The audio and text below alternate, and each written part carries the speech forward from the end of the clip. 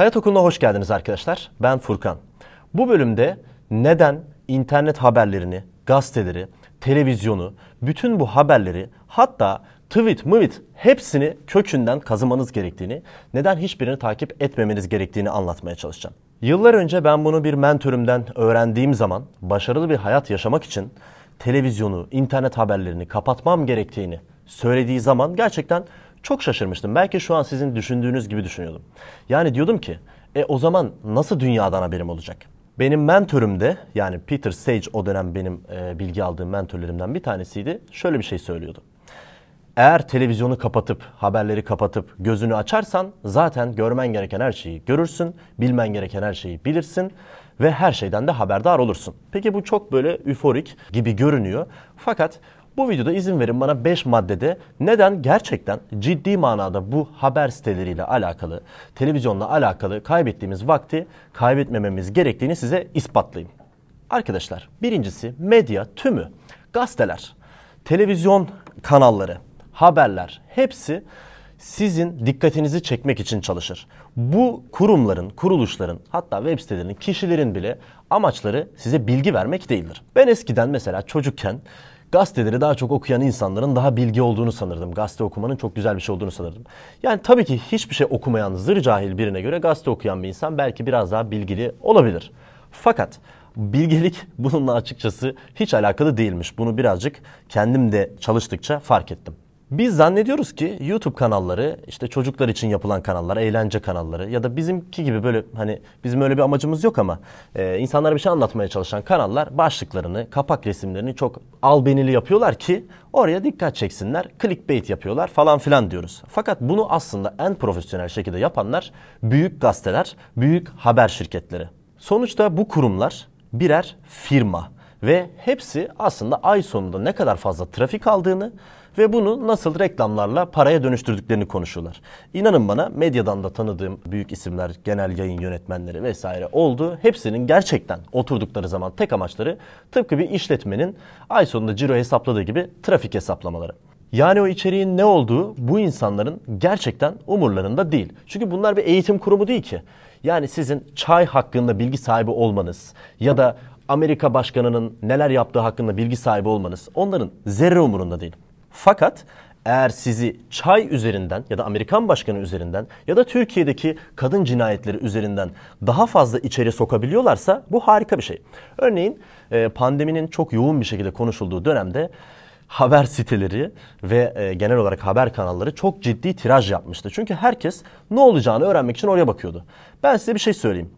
Ben hiç haberlere bakmadım. Açıkçası baktığım zaman da kusacak gibi oldum. Çünkü çoğu inanılmaz yanlış bilgilerdi. Ben gittim. Sıradan bir aslında fitness antrenörüyüm, bir mühendisim. Çin'deki, İtalya'daki Sağlık Bakanlıklarının yayınladığı makaleler okudum. Ve bunlar da 3-5 sayfalık, bilemeden 15 sayfalık makalelerde İngilizce olarak zaten web sitelerinde yazıyordu.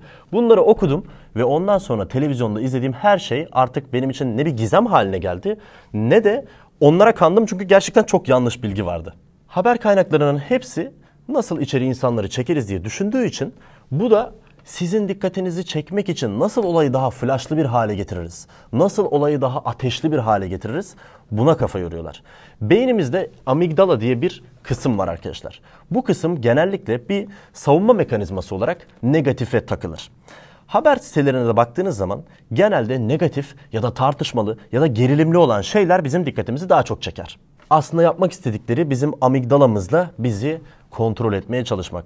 Abarttığımı düşünebilirsiniz. Ama inanın bana hak vereceksiniz. Bölümün sonunda size bir tavsiyede bulunacağım. Bakalım o tavsiyeyi yaptığınız zaman nasıl hissedeceksiniz. Şimdi başka bir açıdan ele alalım. İkinci maddemiz. Medya yanıltır arkadaşlar. Hayır yani bizi özellikle yanıltmak ya da yalan söylemek için bir amaçları olduğunu söylemiyorum. İlla böyle insanlar da değiller bunlar. Kimseyi kötülemiyorum. Haber vermeye çalışıyorlar. Bir şeyler üretmeye çalışıyorlar. Ama bu bilgiler bizim yanılmamıza vesile oluyor. Nasıl? Kitap okumak da bizi yanıltmaz mı? Bu kadar değil. Şöyle ifade edeyim. Burada olay daha toplumsal olduğu için daha da kıymetli. Toplumun algısını oturtma konusunda çok başarılı olduğu için medya bizim de bu konuda algımızı değiştirerek aslında düşünce yapımızı tamamen saçma sapan bir tarafa götürebilir. Amerika'da yapılmış bir çalışmayla örnek vererek bu kısmı çok uzatmayayım. Amerika'da 1991 yılından beri tüm alanlardaki suç oranları inceleniyor. Yani bunun içerisinde araç çalma var, gasp var, tecavüz var. Yani aklınıza gelen ne varsa. Bu bölgelerdeki suç oranı da 1991'den beri ciddi oranda azalıyor. Tabii ki bunun için Amerika ne yapıyor ya da o eyaletler ne yapıyor bilmiyorum, konumuzda değil. Fakat grafik aşağı doğru ciddi, keskin bir şekilde azalıyor yani 20 yıl içerisinde. Aynı anda insanlara da bunun anketini yapıyorlar. Diyorlar ki sizce suç oranları nasıl değişiyor? Yani ne kadar güvende hissediyorsunuz gibi farklı farklı çapraz sorularla insanların aslında bu konudaki farkındalığını ölçmeye çalışıyorlar. Bir bakıyoruz ki suç oranı azaldıkça insanlar daha fazla suç olduğunu zannediyor. Her şeyin daha kötüye gittiğini düşünüyor. Ve bundan dolayı insanlar sürekli huzursuz, sürekli negatif ve tabii ki immobil kalabiliyor. Negatif algı bir toplumun başına gelebilecek herhalde en kötü şey. Yani komple insanların moralini, motivasyonunu, hani o bilgisayar oyunları vardır ya, ordunu sürersin ama ordunun morali düşüktür. O gün ordunda ne kadar kaliteli askerin olursa olsun hepsi çok daha düşük performans sergiler. Bu da öyle bir şey. Toplumun eğer morali, motivasyonu gerçekten düşükse oradan hayırlı işler beklemekte, sporda da, sanatta da, bilimde de, ticarette de gerçekten çok çok zor oluyor. Kendimden de şöyle bir örnek vereyim arkadaşlar. Ben belirttiğim gibi Peter Sage'in önerisi üzerine yıllardan beridir medya detoksu uyguluyorum zaten. Kendimi bu konuda çok rahat hissediyorum. Fakat bir işim vardı bir devlet dairesinde. Yani çıktı almak için yan taraftaki bakkala girdim. Orada yazıcı vardı. 5 dakika içeride bulundum. O 5 dakika içerisinde televizyondaki haberler karşısında aman Allah'ım, yani sanki böyle her gün bir yerlerde birilerinin boğazı kesiliyor. Sanki herkes birilerini dolandırıyor. Dedim ki yani ben bu haberlere 5 dakika şu an dayanamıyorum. Çünkü hani diyet yaparsınız, zararlı besinleri diyetinizden çıkarırsınız. Sonra bir tane bile yemek sizi çok kötü hissettirir, mideniz bozulur. Bu da tam olarak öyle bir şey. Yapmadan fark edemiyorsunuz. Ve o haberi orada görmem benim o 5 dakika içinde moralimi bozdu. O gün ne güzel o devlet dairesindeki işimi halledecektim. Ardından başka işlerimi halledecektim. Akşam evime motive bir şekilde gidecektim. Yani kendim hakkında iyi hissediyorum. Sporumu yapıyorum, besleniyorum. Arkadaşlarımla pozitif şeyler konuşuyorum. Onu orada görmek, yani duymak bile insanı gerçekten düşürüyor. Buna neden maruz kalıyoruz? Yani buna bir ihtiyacımız mı var? Doğru da değil ki zaten. Yani sürekli olarak hayatımızda bunlar olmuyor ki. Televizyonu kapatıp gözümüzü açtığımız zaman çevremizde aslında baktığımız zaman komşumuz da 10 numara insan. Diyelim komşumuz 10 numara insan değil. Biz ona televizyondan ya da işte gazeteden bir şeyler alarak sürekli negatif ve böyle takıntılı bir halde yaklaşırsak zaten bu sadece olayı daha kötü yapacaktır. Yani zaten bize sonuç olarak hiçbir faydası olmayacaktır yarattığı panik dışında. Dolayısıyla bu yüzden medyayı da ciddi oranda azaltmamız gerekiyor arkadaşlar. Sıradaki maddemiz yine sansasyonel gelebilir ama tüm medya, tüm haber kaynakları, aslında herkes desem daha doğru olur, taraflıdır. Kimse tarafsız değildir.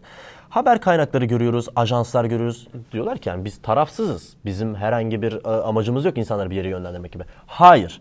Taraflı olmak sadece birilerinin parasını yediğin için onun dediğini tekrarlamak anlamına gelmiyor. İnsan ister istemez taraflı. Ben taraflıyım. Şu anda sizi bir tarafa doğru çekmeye çalışıyorum. Zaten bir şeylerin tarafsız olduğunu düşünmek başlı başına bir yanılgı. Biz akıllı, rasyonel insanlar olarak herkesin aslında bir niyeti, bir çıkarı veyahut da bir emeli, kötü niyetli olmasa bile olduğunu bilmeliyiz. Bunu anlamalıyız, bu farkındalığımızı artırmalıyız ve bunu filtreleyerek bizim amaçlarımıza nasıl uygun olur, ne kadar etik olur ona göre almalıyız. Bilgelik zaten birazcık burada başlıyor. Eğer biz çok sevdiğimiz bir haber kanalı varsa size garanti ediyorum kesinlikle taraflı. Ve bu her yerde böyle. Şu an gözlemlerim üzerine bunu söylüyorum. Şahsi fikrimdir. Türkiye'de insanlar bazı haber ajanslarının çok taraflı olduğunu söylüyorlar. Hatta direkt bunların %100 satılmış olduğunu düşünüyorlar. Peki satılmış olabilir, sonuçta bunlar şirket. Bunun tam aksinde haber yapan, görüş bildiren haber kaynakları bundan farklı mı zannediyorsunuz? Onların da bir alıcı kitlesi var. Onlar da günün sonunda elleri mahkum o alıcı kitlesinin hoşuna giden şeyleri söylemek istiyorlar. Ben açıkçası spor kanalım da var biliyorsunuz belki, Ağır Salam. Orada sürekli doğruları söylemeye çalıştığım zaman insanlardan tepki alıyorum. Bir gün bir insana fitness gibi basit bir konuda bile işte şu antrenmanı yap faydalı diyorum. Yarın bir gün o antrenmanın faydasız olabileceği yanları da söylüyorum. İnsanlar 1 ve 0 şeklinde düşünmeye yatkın, meyilli oldukları için çok düşünmedikleri zaman seni hemen topa tutabiliyorlar. Yani bu negatif karşılığı almamak için ve ay sonunda buradan da bir gelir beklentim varsa, bir kitle kaybetmeme beklentim varsa illaki en azından söylediğim şeyleri birazcık farklı bir tarafından tutup söylemek zorunda kalacağım. Bu da en naifi olacak. Benim araştırmalarıma göre tüm dünyada hiçbir haber kaynağı tarafsız değil arkadaşlar. Tabii tarafsız olmak zorunda da değiller. Bu da ayrı bir şey. Ama Neyi söylemek istiyorum? Eğer siz bir konuda yanılmamak, doğru bir bilgi almak istiyorsanız bence kendi tarafınızı seçin. Yani o haber kaynaklarına tamamen güvenmek ve onlar ne diyorsa onları takip etmek yerine, bu da medyanın aslında negatif yanlarından bir tanesi. O yüzden bunu çok fazla tüketmek yerine kendimizi geliştirmeye odaklanmamız daha faydalı. Peki diyeceksiniz ki kendimizi nasıl geliştireceğiz o zaman? Bu da madde 4 arkadaşlar. Medya, kabul edelim belki sert gelecek ama bizi birazcık koyun yapıyor. Ben de üzerine çok düştüğüm zaman, bazen gaflete düşüp çok fazla böyle arka arkaya takip ettiğim zaman beni de koyun yapıyor. Hepimiz koyun olabiliriz. Amacımız zaten her gün koyun olmak yerine daha aydın, daha bilgi olmak değil mi? Her gün bu savaş için savaşmıyor muyuz? O zaman zaman zaman biz de koyun olduğumuzu kabul etsek çok da bir ziyanı olmaz herhalde. Kendim üzerinden devam edeyim. Ben medyayı tükettiğim zaman kendimi koyun gibi hissediyorum bazen. Çünkü insan ister istemez oraya bir yaslanma ihtiyacı hissediyor. Fakat biz bir konuda gerçekten bilgi sahibi olmak istiyorsak, örnek veriyorum, sağlık alanında bilgi sahibi olmak istiyoruz. Gazete köşelerinden bu haberleri takip etmek yerine, çünkü onlar her gün zaten bir haber vermek zorunda orada. Fakat yine örnek olarak söylüyorum. Ağır Sağlam var. Ağır Sağlam'ın bir felsefesi var, bir fitness algısı var. O da taraflı. O da belki bir şeyleri size empoze etmeye çalışıyor. Fakat uzmanlık alanı bunun üzerine. Bir sözü var. Her gün orada farklı farklı bir şeyler söyleyemez size. Dolayısıyla daha o konuya ait bir kaynak olduğu için fitness, sağlık, beslenme, fitness beslenmesi bilgisi almak istiyorsanız Ağır Sağlam'ı takip etmeniz bu durumda daha mantıklı oluyor. Yani ben koçluk yaparken bile insanlara çok fazla böyle dergileri, gazeteleri takip etmeleri yerine ya da YouTube kanallarını takip etmeleri yerine bir kitap almalarını öneriyorum. O kitap çünkü size derli toplu bir bilgi verecektir. Ve o bilginin içerisinde zaten siz o kitabı okuduktan sonra o konuya dair bir algınız açılacaktır. Bundan sonra doğruyu yanlışı daha iyi analiz edebiliyor olacaksınız. Fakat medya ne yapar? Medyanın zaten böyle bir derdi olmadığı için, tamamen olaya dikkat çekmek olduğu için sizi koyun yaptığı zaman o daha da kar elde edecektir. Çünkü sen devamlı olarak oraya geleceksin ve onların mesajlarını dışarıda yayarak aslında onların reklamını yapmış olacaksın. Ve son olarak 5. maddemizde şöyle ki arkadaşlar, medya bizi bağımlı yapar. Burada şunu demek istemiyorum. Yani beynimizin bir tarafına giriyor, oradan bizi bağlıyor. Evet, aslında onu da yapıyor. Amigdala bir yerde böyle tedirgin, bağımlı da oluyor. O yüzden çok böyle haberleri takip eden insanların sürekli gergin olduğunu, tartışma içinde olduğunu söyleyebiliriz. Bu sadece politika, siyaset olmak zorunda değil. Spor konusunda bile insanlar daha gergin. O medyayı takip eden insanlar sürekli transfer haberleri. Yok şu transferimi almalıydı, yok bunu mu almalıydı, yok o değişti, bu oldu, şu şuna şunu söylemiş, bu buna bunu söylemiş. Baktığınız zaman sürekli yeni güncellemeleri de almak için bundan bağımlı hale geliyorsunuz. İnsan zaten bir şey çok düştüğü zaman bağımlı hale gelebiliyor. Biz bunun yerine bilgi almaya, kendimizi geliştirmeye, o konuya dair transfer dedikodularını takip etmek yerine belki futbol antrenmanlarını ya da belki futbol taktiklerini öğrensek bir konuda, yani futbol gibi bir hobimiz olan ya da belki işimiz olan bir konuda bile daha bilgi hareket edebiliriz. Bütün bu gürültüden uzaklaşmamız bizim faydamıza olabilir. Gerçekten ben kendimde bunu çok iyi gözlemliyorum. Biraz zaten böyle gergin bir yapım da var. Biraz daha sert bir yapım var karakter olarak. Eğer medyanın içerisine çok dalarsam, ki en son pandemide birazcık bunun içine girmiştim, beni gerçekten şaşırtıyordu birçok haberler. Yanlıştı ve benim okuduğum şeylerin aksineydi. Ben doğru olduğuna inandığım şeylerin peşinden koşarken aynı zamanda o haberleri görmek de beni sinirlendiriyordu. Ve ben de sinirlendiğim için sarkastik ya da daha gergin şekilde arkadaşlarımla iletişim kuruyordum ya da sosyal medyada şahsi hesabımda bununla alakalı paylaşımlar yapıyordum. Kimi insanlar bunu beğense de gerçekten bazı insanlar da bundan rahatsız olabiliyor. Yani bilgi aydın bir şekilde fikirlerimizi ifade etmek var. Bir de sürekli olarak o haberlere bağımlı kalmak var. Yakın zamanda mesela bu konuda bir arkadaşımı eleştirdim. Bana sürekli olarak böyle dedikodu, haber, yeni komplo teorileri bilmem neler getiriyordu. Ona dedim ki artık bu konuda öğrenmemiz gerekeni öğrendik. Tamam, bizim ihtiyacımız vardı falan filan konusuna, o arkadaşımızla aramızdaki konu. Artık bu konuya ihtiyacımız yok. Bunu geçelim ve daha fazla buna vakit harcamayalım. Arkadaşlar, biz Hayat Okulu'nun genelde işte izleyicileri, burada varmaya çalıştığımız nokta bizim daha üretken olduğumuz, daha aceleci olduğumuz, zamanımızın kıymetli olduğu bir hayat tarzı. Biz haber olmaya çalışıyoruz. Haber izlemeye değil. Eğer biz o haberleri kapatıp dünya hakkında bilgimizi, becerimizi geliştirip bir konuda sanatımızı, becerimizi ya da ticaretimizi geliştirip iyi olursak ve dolayısıyla başarılarımızla o haberlere konu olursak, işte bence Hayat Okulu izleyicileri için doğru başarı budur. Yoksa bütün bu gürültü içerisinde bizim sadece koyun olmamız, sadece kaybolmamız işten bile değil. Ne kadar akıllı, zeki ya da nasıl bir sosyoekonomik sınıfta olursak olalım. Bu hepimiz için böyle geçerli. Başta da benim için. O yüzden ben bu medya detoksunu yaptım. Bakalım siz de bir 4 hafta yapın. Nasıl hissedeceksiniz? Ardından haberleri açtığınız zaman size nasıl gelecek?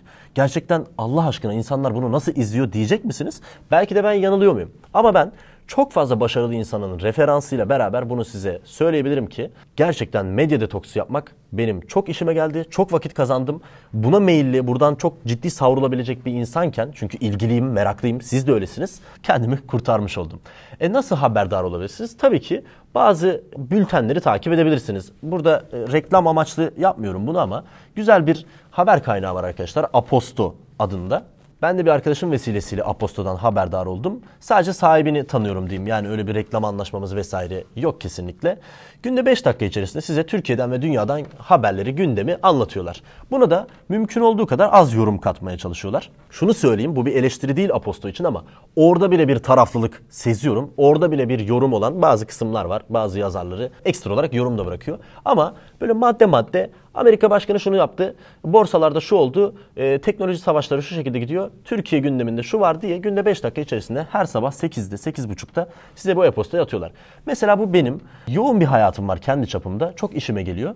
Sabah bunları öğrendikten sonra hani gerçekten bilmem gerektiği kadarını öğrenmiş oluyorum. Aposto'nun da mottosu gürültüden uzaklaş. Bence güzel bir motto. Kendilerine de buradan tekrar teşekkür ediyorum. Güzel bir iş yapıyorlar. Ama dediğim gibi onlar da taraflılar ve benimle aynı görüşe sahip olmadıklarını düşünüyorum bazen.